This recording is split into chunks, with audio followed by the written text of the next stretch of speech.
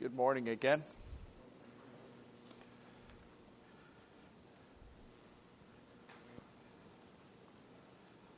God works out all things according to his magnificent purposes. I'm more amazed and more convinced of that simple fact the longer I walk with Christ. And I consider even the study this morning as divinely ordained by God. That you may sound like I'm bragging or I'm saying, I'm in tune, but God even can lead a mule, of which I confess oftentimes I behave similar. But in my study on the apostles recently, I've grown to find more and more of an appreciation for the Apostle John. And you may recall the last time I preached, I talked about the young John when he wanted to call down fire and smoke the Samaritans because they weren't hospitable to Jesus.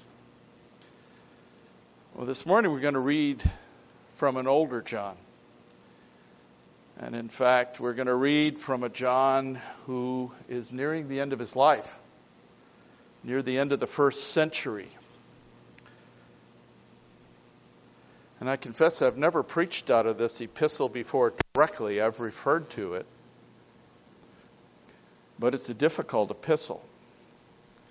And many expositors stay away from this book because of its problems. But I believe that God has ordained this passage for this morning. And in fact, I had that sense, although I didn't hear the entire Sunday school on church history, I recognized that a lot of what you that were here for Sunday school heard is the context of this book, this epistle. And in fact, the apostle of love, as John is known,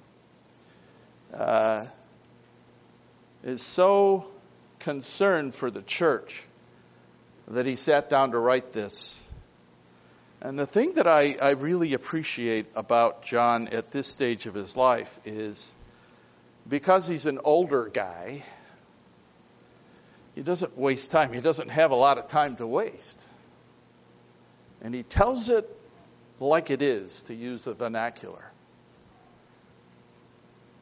Some would call him abrupt. Some might even call him harsh.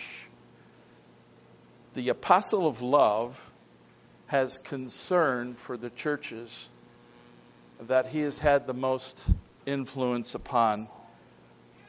So the area that this letter circulated, and it's a very unique letter, isn't it? And that there's no address, there's no salutation, he just begins. And that's one thing about old people. They speak in what I call square waves. They don't build up to it. They just, here it is. Right, Rob? Exactly. So he begins this letter very abruptly because he's concerned about the churches. And this is Asia Minor, or what we would call Turkey, where this letter circulated. And the concern that John is addressing is an area of his personal expertise. There are none of the apostles that I believe represent Christology or the science of Christ or who Christ is better than the apostle John. He was very close to Jesus, as you know, and as such was privileged to see aspects of the Lord that none of the others saw in his closeness to Jesus. So at this point in time, John is probably the last living apostles because the others had all been martyred. And John, being one of the younger at the time of Jesus' incarnation, was given the time to live longer. And of course, we have the book of Revelation, which was after his exile to the Isle of Patmos. So he's nearing the end of his life. And heresies have already crept into the church, even though it's less than 100 years old.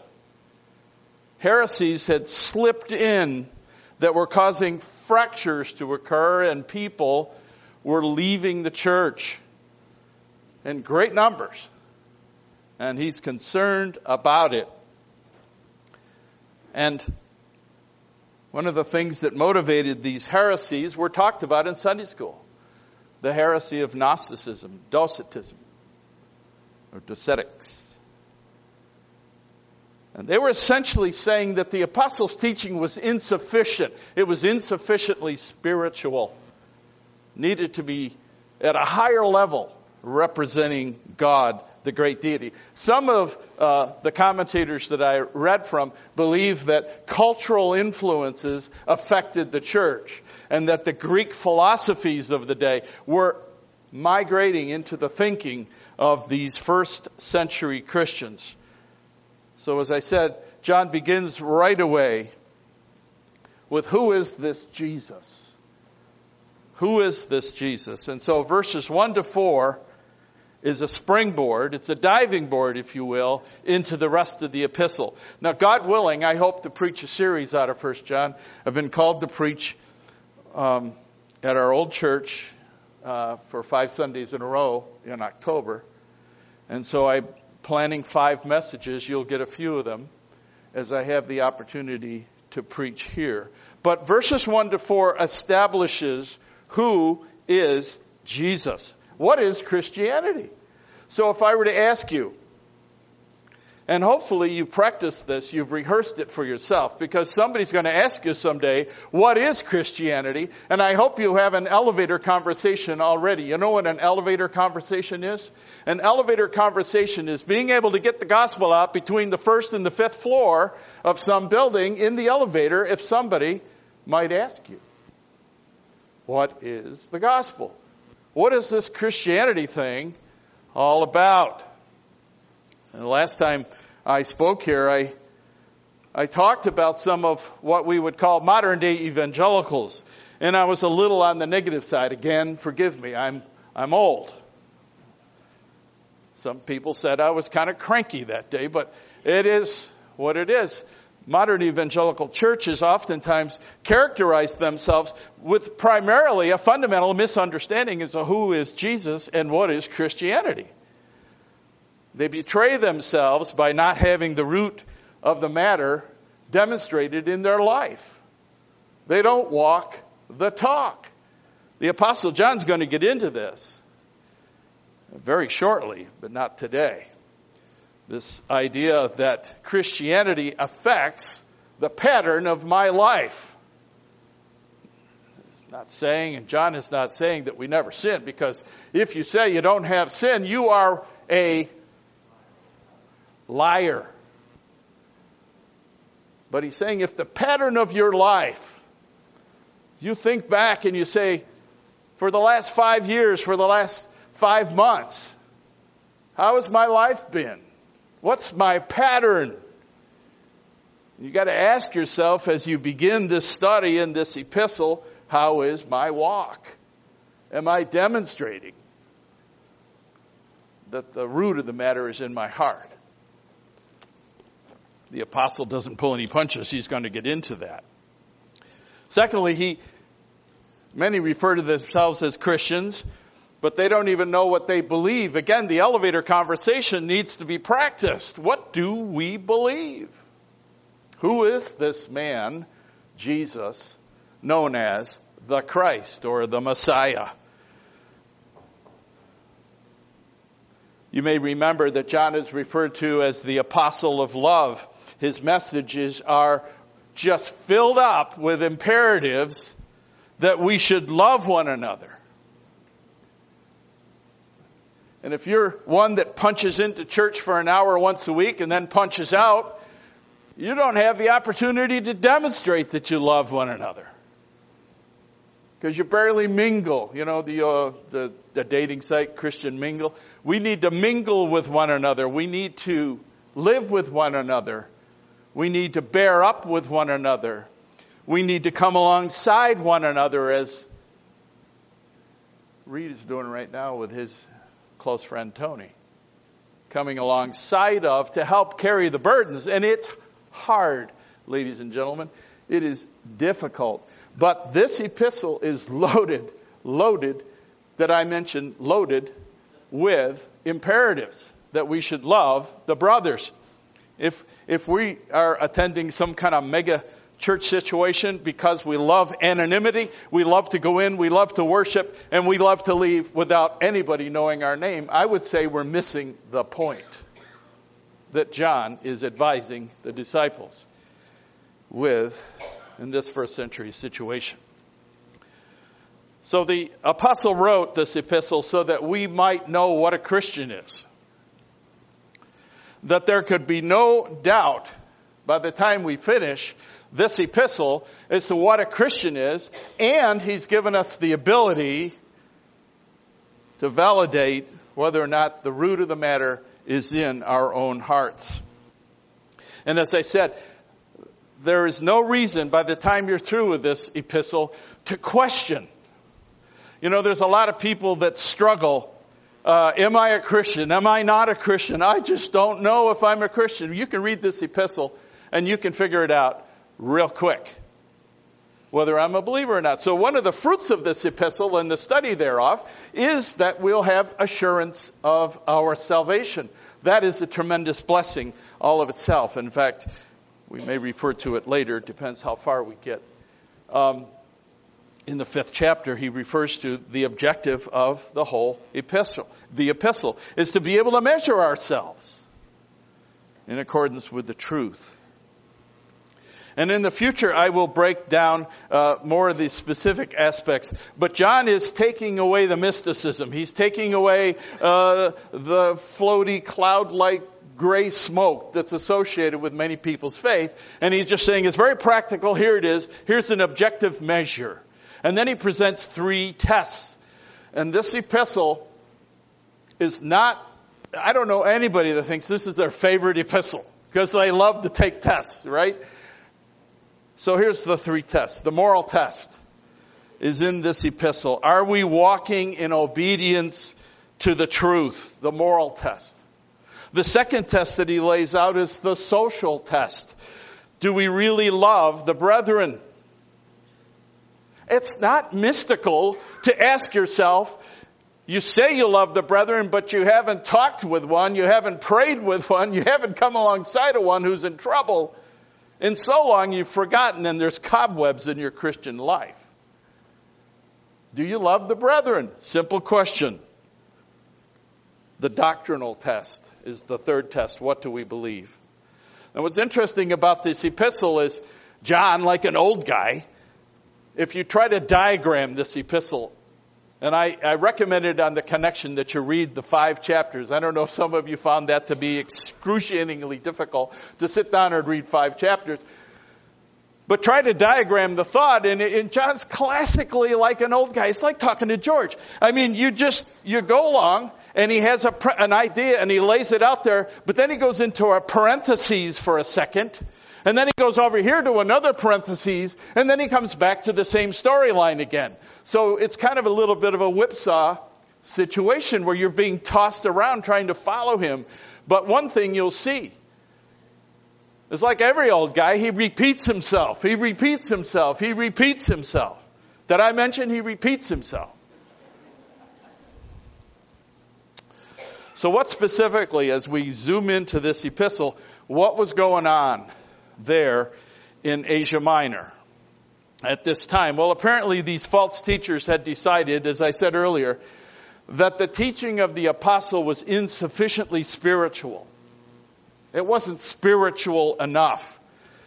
A Gnostic's way of thinking was that any deity that could reside in flesh had to have been sinful, had to have been corrupt, weak.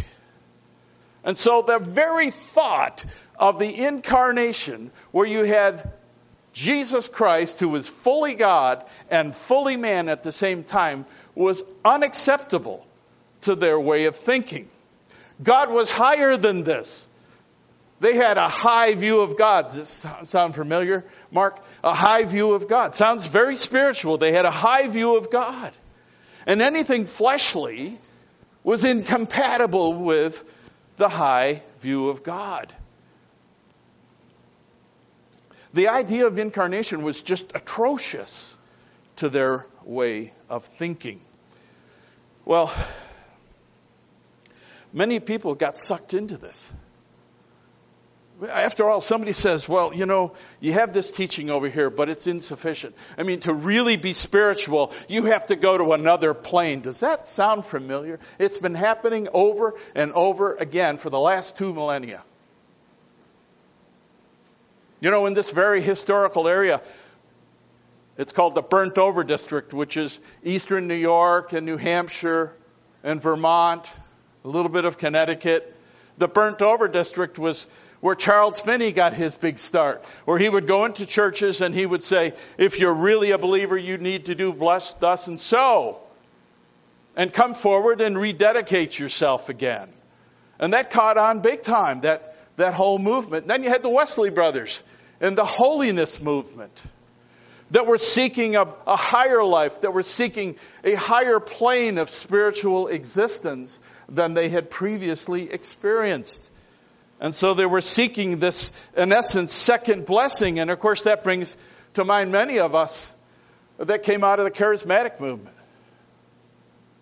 Where, as you know, if you're realistic, there were class A and class B, or class 1 and class 2 kind of Christians. There were the Christians that had the Holy Spirit and thus prayed in tongues. And there were those that didn't. And they were second class. And so this idea of a higher plane or a more spiritual existence or walk is a temptation that's existed since the church began some 2,000 years ago. And you might say, this could never happen here. Oh, but it could. Oh, but it could. One of the things John talks about is the enemies of the Christian, the world, the flesh, and the devil.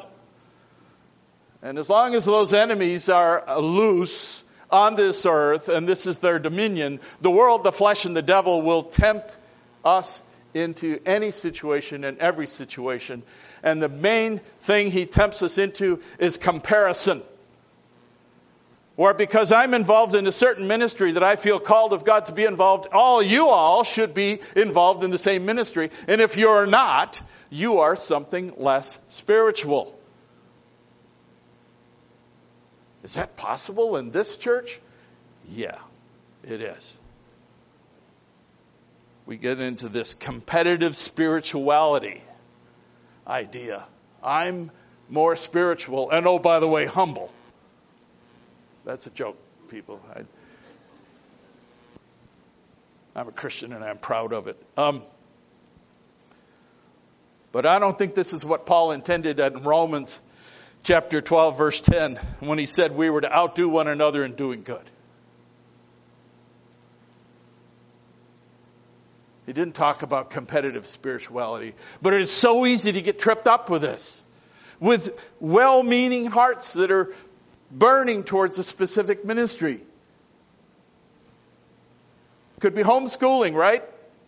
If you really love your children, you're going to homeschool. Some people aren't gifted to homeschool and they don't do it. That doesn't make them sub-Christian. Maybe it's orphan adoption. If you don't adopt orphans, then you don't love kids. Some people are gifted for that and some people aren't. Inner city ministries. That's a good one. If you're not involved in the inner city ministry, then somehow you're less spiritual.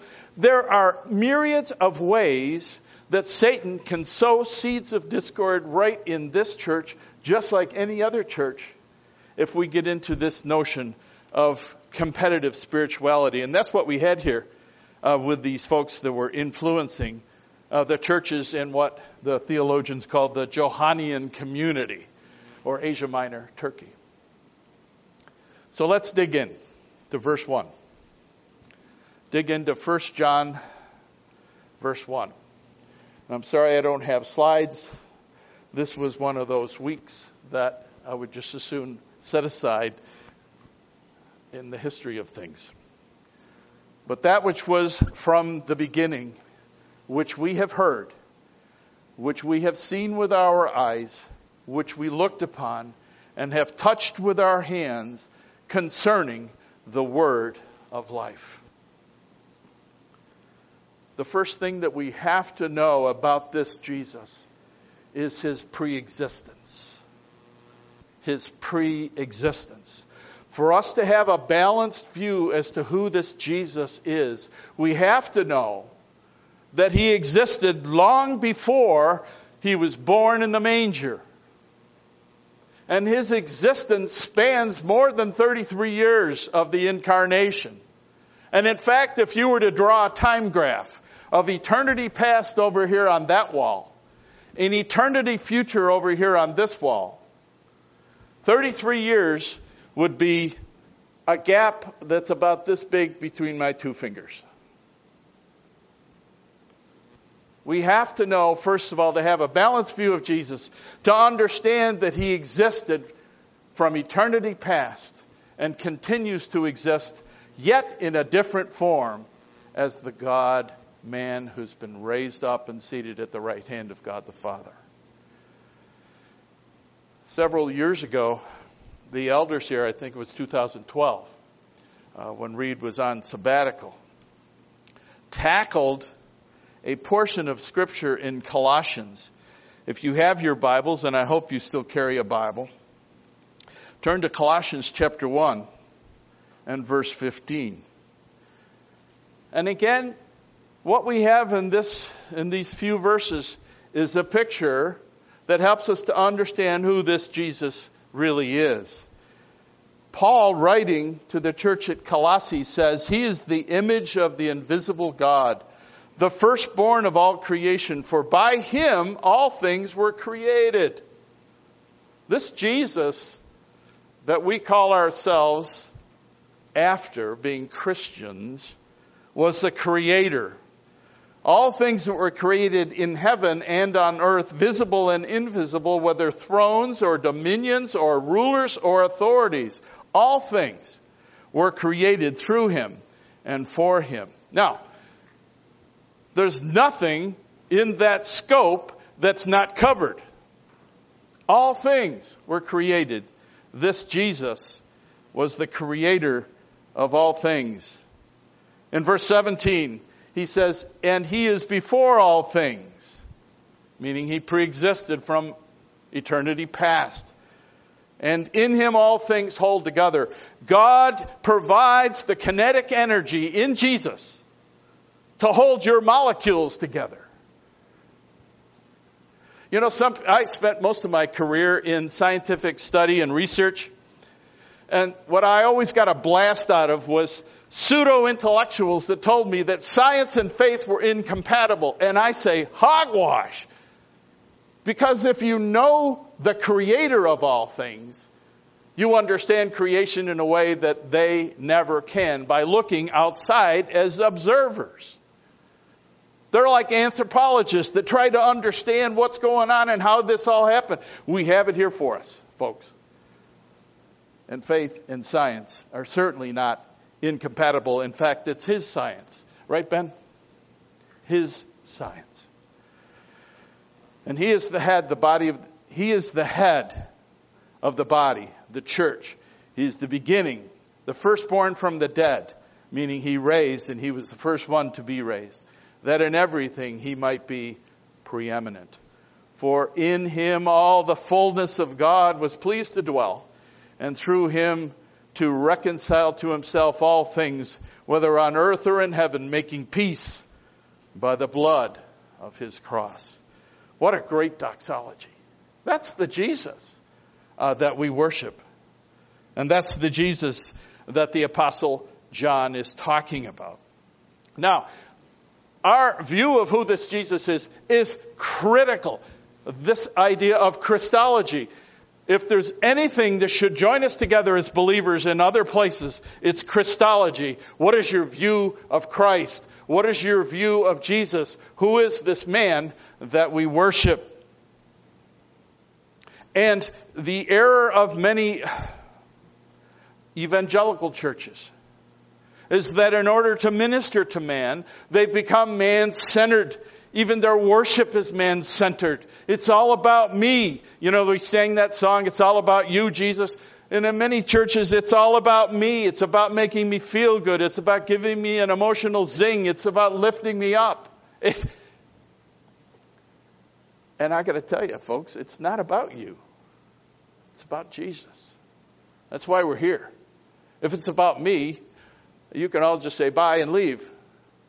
Go jogging or play golf or do something. Because it's not about us, it's about Jesus. So, what is the apostle doing here? He's going to be dealing with this problem in the church with these teachers that have said that the flesh, that the manhood of Christ is incompatible with the deity of Christ. But before he gets into this, he's presenting a balanced perspective. Because one without the other means we are hopeless. If Jesus Christ is not God, we're hopeless. If Jesus Christ was not a man in the flesh, we are hopeless. If Jesus Christ be not raised, we might as well go watch cartoons on television.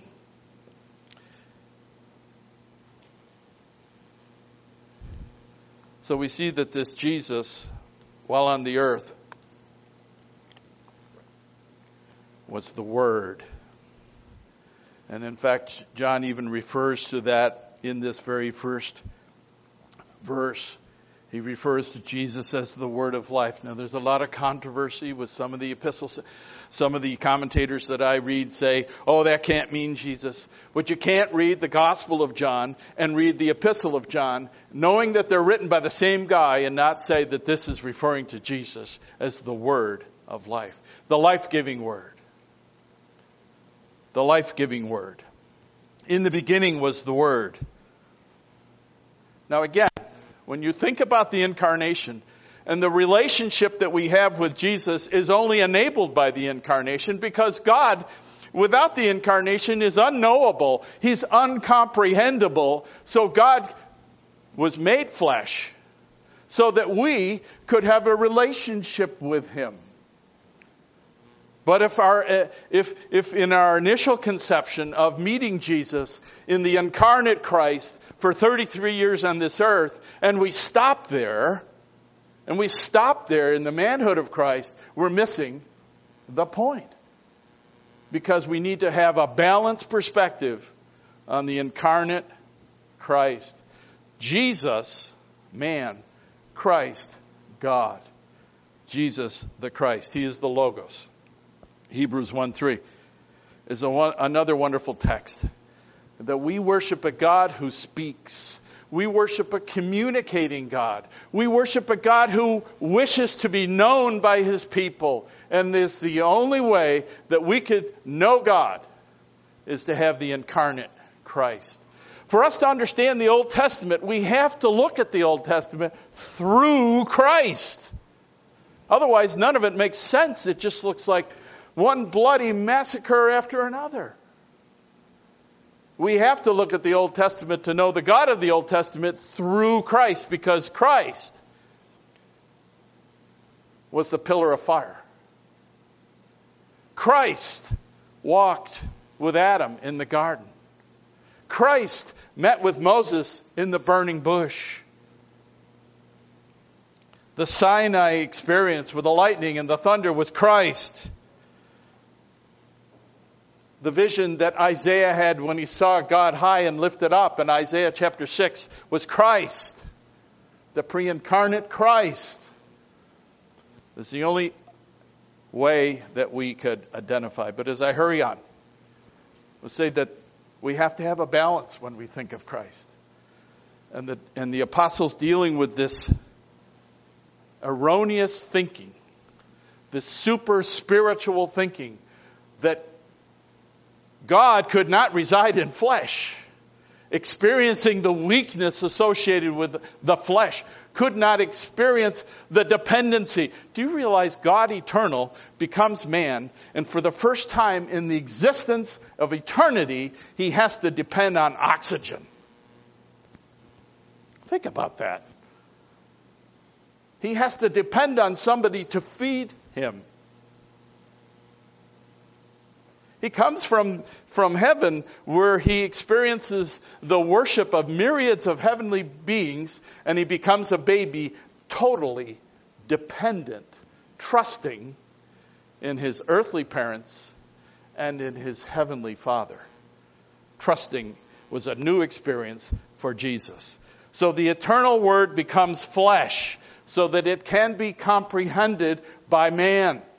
If he had not become flesh, we would not know God. So he becomes flesh so that he can be known. And all previous thought about the divine nature that all of these Gnostics or philosophers had was turned head over heels upon the incarnation. So important that John begins his epistle by assuring his readers that we saw him with our eyes. We heard him with our ears. We touched him. And look at this passage.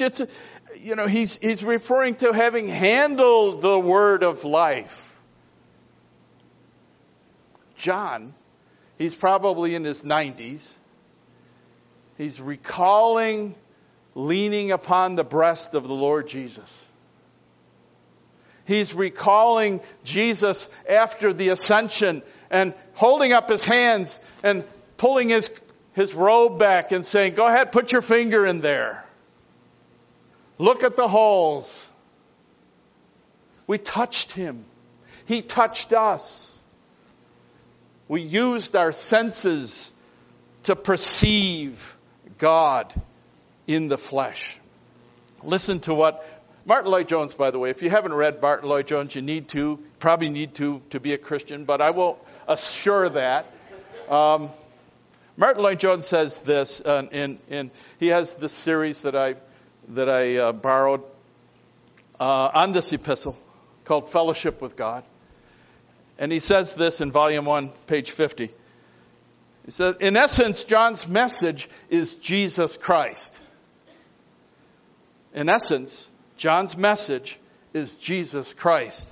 He says, that is our report, says John. Here we are in this difficult period of history. So what have I to say to you?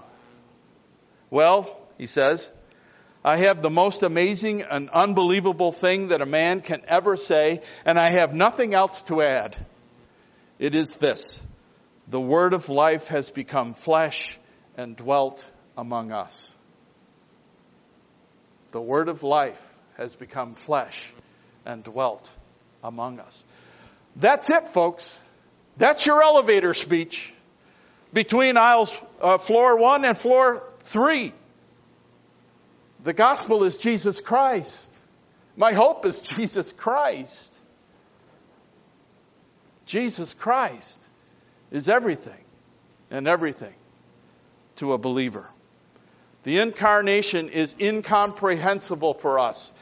I always get a charge out of people that approach the scriptures with their reasoned logic, which is if then. Engineers study about logic. If then, if then, if then. And they put up these hyperbole, these if this, then that. Explain the incarnation. I defy you to use human logic and explain the incarnation. This is something we take by faith. We have to take it by faith.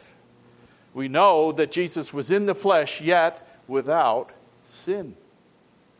He experienced weakness, he experienced dependency, yet without sin. And as such, was the perfect substitute for us. That he died, that God's wrath against us was poured out on his Son, that we might be righteous. He took us who were not at peace with God and gave us peace with God because of what he did for us, because he was perfect, without sin, yet he was totally man. You explain that any better? I don't know. Brian in Ray's memorial referred to that great text. I love the text in Philippians chapter 2. In fact, you don't mind. Let's go to Philippians chapter 2.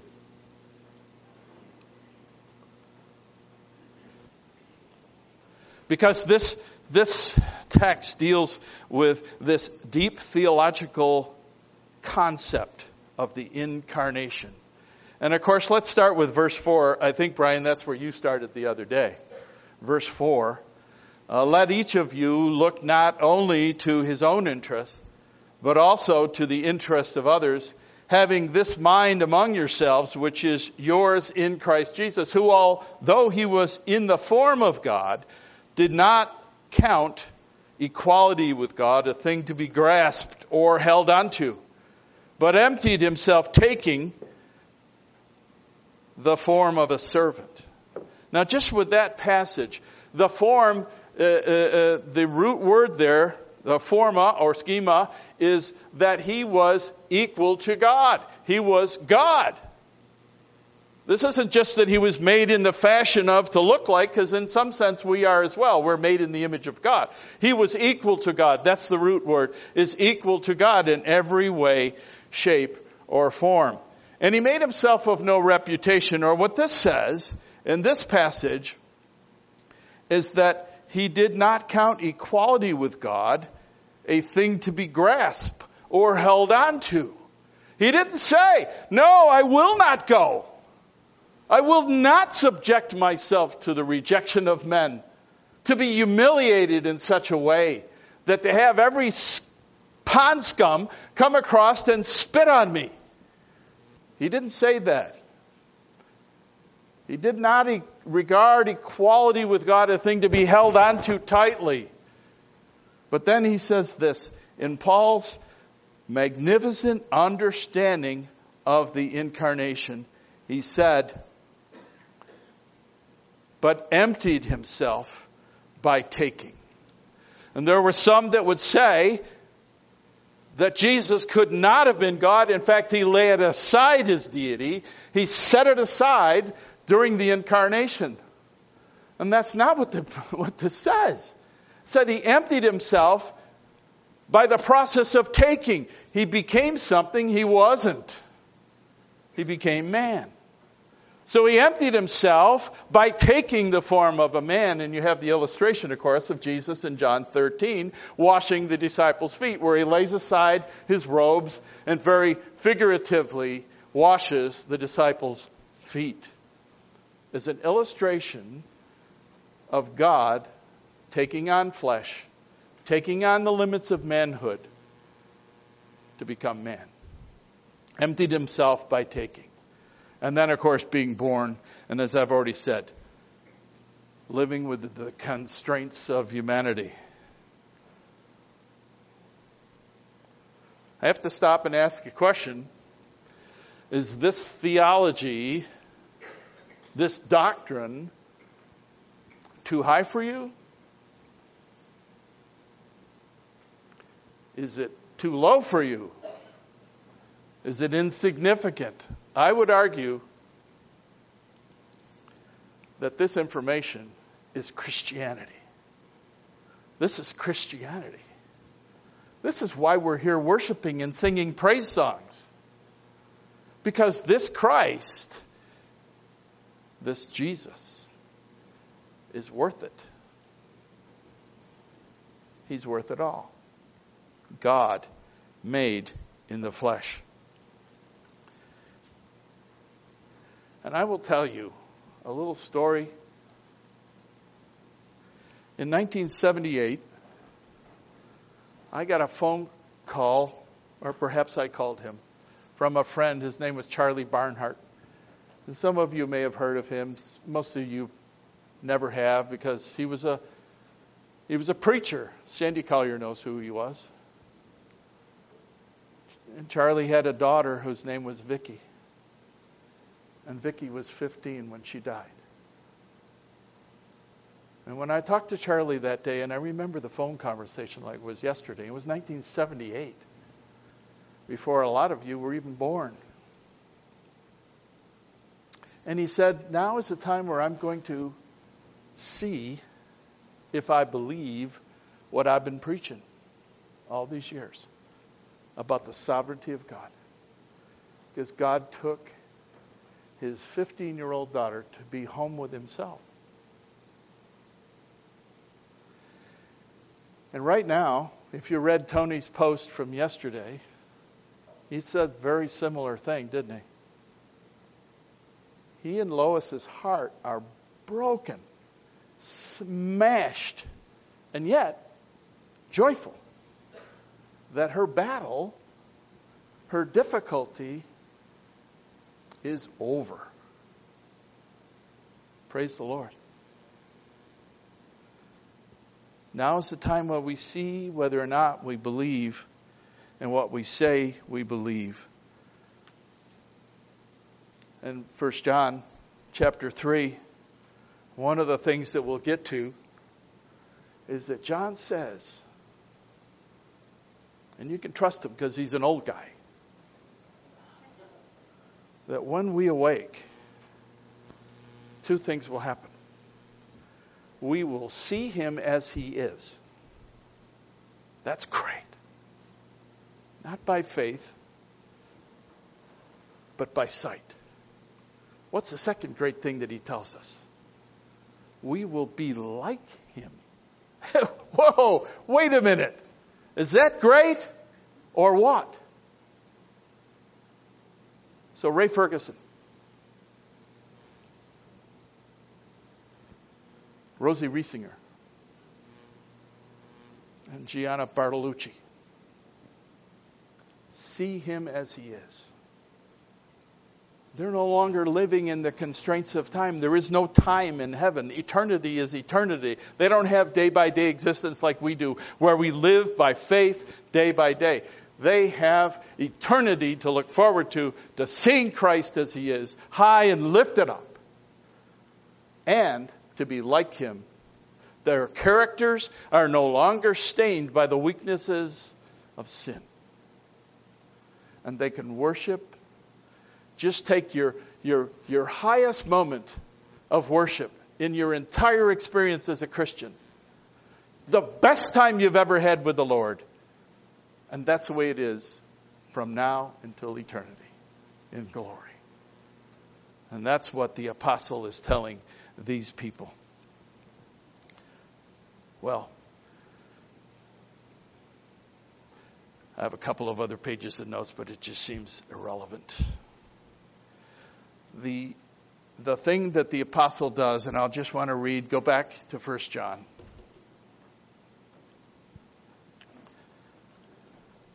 I'm going to just read verses 2 and 3. The life was made manifest, and we have seen it, and testify to it, and proclaim to you the eternal life, which was with the Father.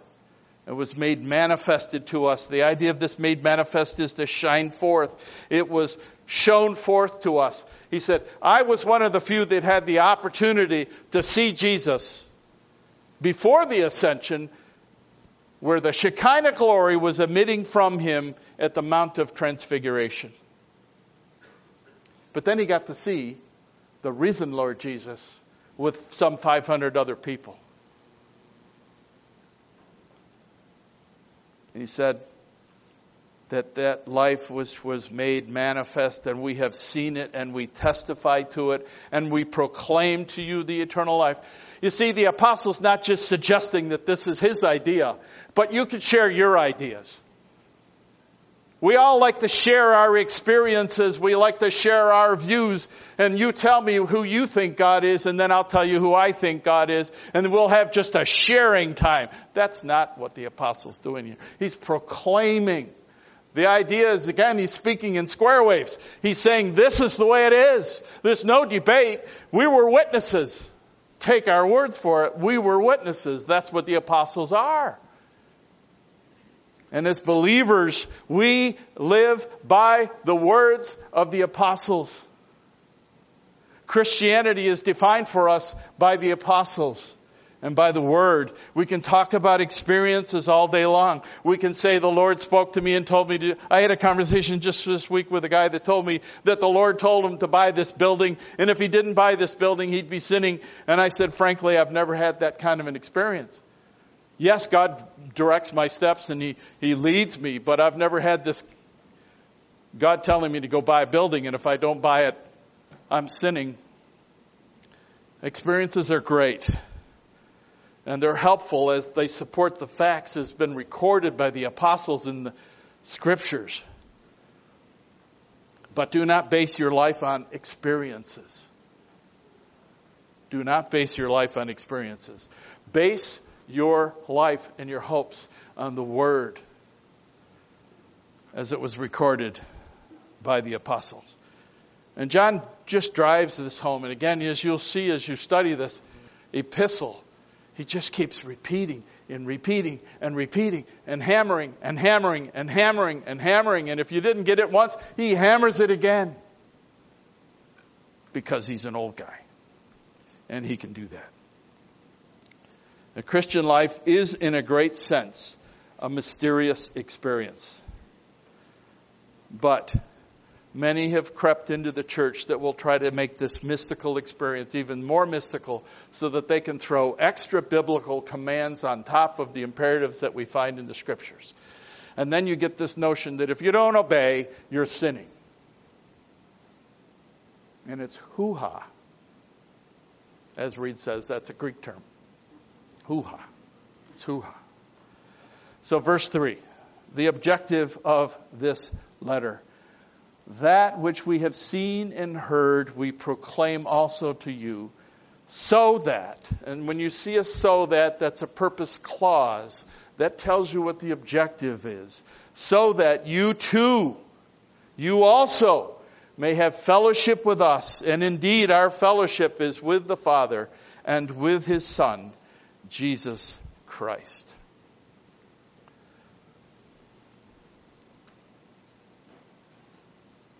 It's all about fellowship. Jesus Christ lowered the wall that separated us from a holy God. And if you had the opportunity to sit through Doc Smith's Sunday school class, one of the best prayers in Scripture is John 17. John 17 is... Cover that? Yeah. Okay. Days flow into one another, and there's a little lack of sleep. It's called the priestly prayer, John 17. And in John 17, verse 23, Jesus prays the following way.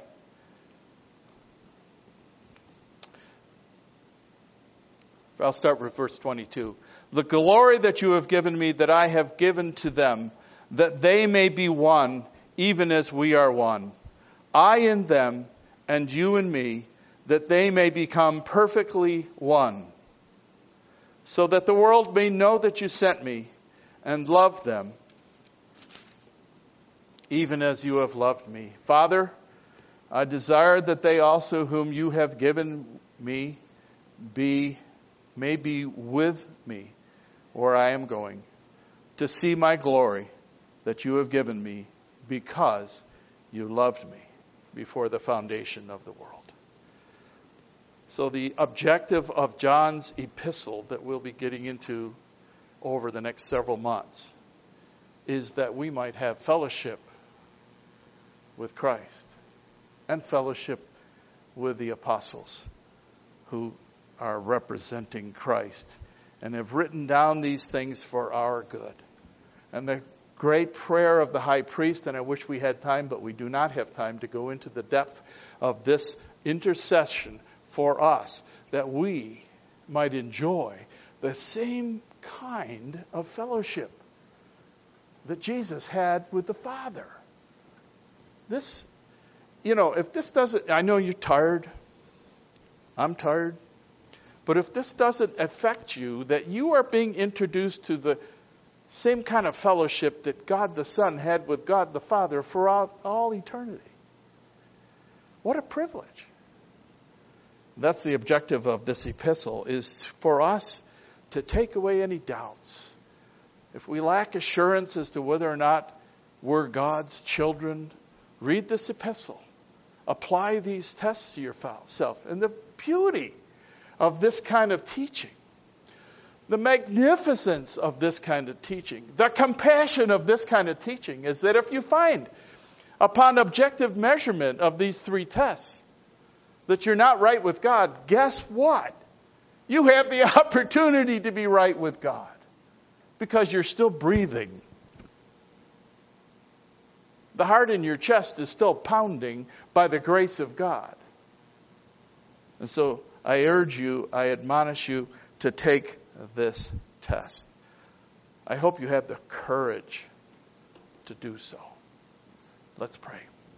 Father, we ask that you would gather our fragmented hearts together. Lord, there are times in our Christian walk where things just seem too much. And I pray that as we are distracted over the myriads of troubles in the hearts of whether it be the Bartolucci's or the Rhodes family or the Riesinger family or the Ferguson family, I pray that you would unite our hearts to fear your name and replace fear with great love, that we might enjoy the fellowship that is similar in nature to the fellowship between the Father and the Son. Lord, we pray for all of your people today that are suffering. And we pray for those that are called aside to help those that are suffering. And just ask for supernatural strength and peace at a time like this. We thank you for your word in Jesus' name. Amen. Please stand.